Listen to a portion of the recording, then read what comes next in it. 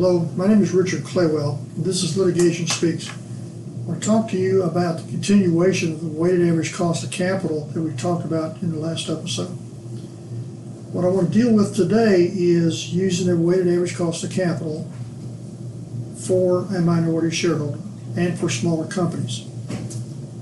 I alluded to it last time. There's a case, Gallagher versus Commissioner, and they discussed the fact that the weighted average cost of capital and the capital asset pricing model are not designed for small, closely held companies.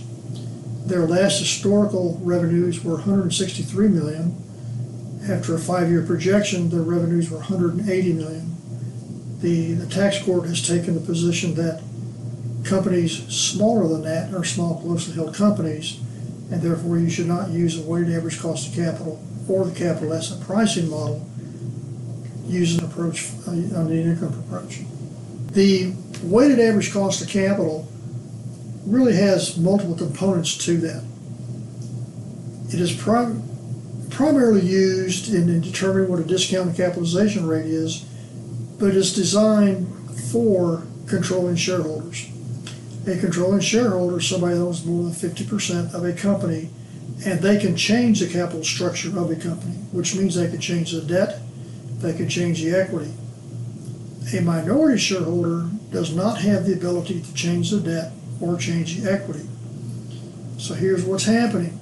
Individuals will go out and they will change the debt structure and the equity structure of a company based upon some public market that's out there. Number one, has they determined and provided evidence that this smaller company is in fact comparable to a large publicly traded company? Typically the answer is no. They come up with a different weighting scheme. Have they supported the difference in the weighting scheme for the new capital structure? Typically the answer is no, they don't.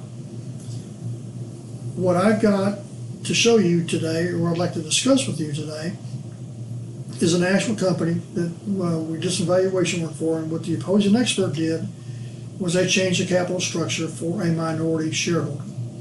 The equity portion was 100% and it had zero debt. Typically what you want to try to do is optimize the capital structure, but only the controlling shareholder can optimize and or change the capital structure. A minority shareholder cannot do that. So what they did was they changed the debt to equity from 100% and 0% to 90% for the equity and 10% for the debt. Again, that in my mind is pure speculation, because the minority shareholder cannot change that capital structure. Something to think about when people change this capital structure is what's the reasoning behind it. If you look up hypothetical, what they can assume is a hypothetical situation for changing the capital structure. If you go back and look at hypothetical, the definition of that refers back to hypothesis. And hypothesis, I'm going to read this to you, it says a reasoning without any assumption of truth. So they're changing the capital structure for the minority shareholder. How they're doing that is they change the company and they value 100% of the company. Once they get 100%, then they determine 10, 15, 20% minority shareholder interest and apply that 10, 15, or 20% to the total value. By doing that, they have changed the capital structure of the company, and the minority shareholder cannot change that capital structure. If you were to have $200,000 of cash flow, and we have the debt to equity for a minority of 10% equity, 0% debt, we'd wind up with $1,092,000 approximately. If we change that where the equity structure is 90% and the debt is 10%, we wind up with $1,192,000 approximately. The difference between those two numbers is $99,000. So almost $100,000 is the difference in the value by changing the capital structure for a minority shareholder when in fact it cannot be changed.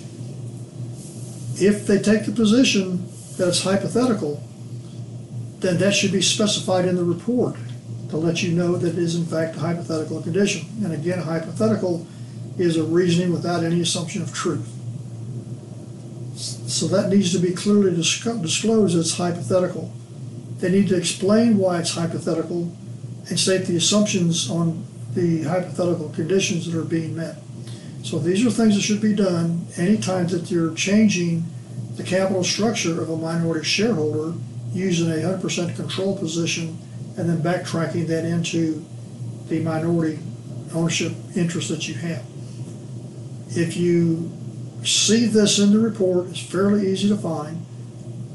Go out and look at what they have in the report and look at the financial statements on the balance sheet. Add up the total debt and the total equity, see what the percentage of each of those two numbers are. Then compare that to the percentages in their report. If those numbers are different for a minority shareholder, then they have manipulated the numbers to alter a value to get, in my opinion, what they're really looking for, either a higher or a lower value.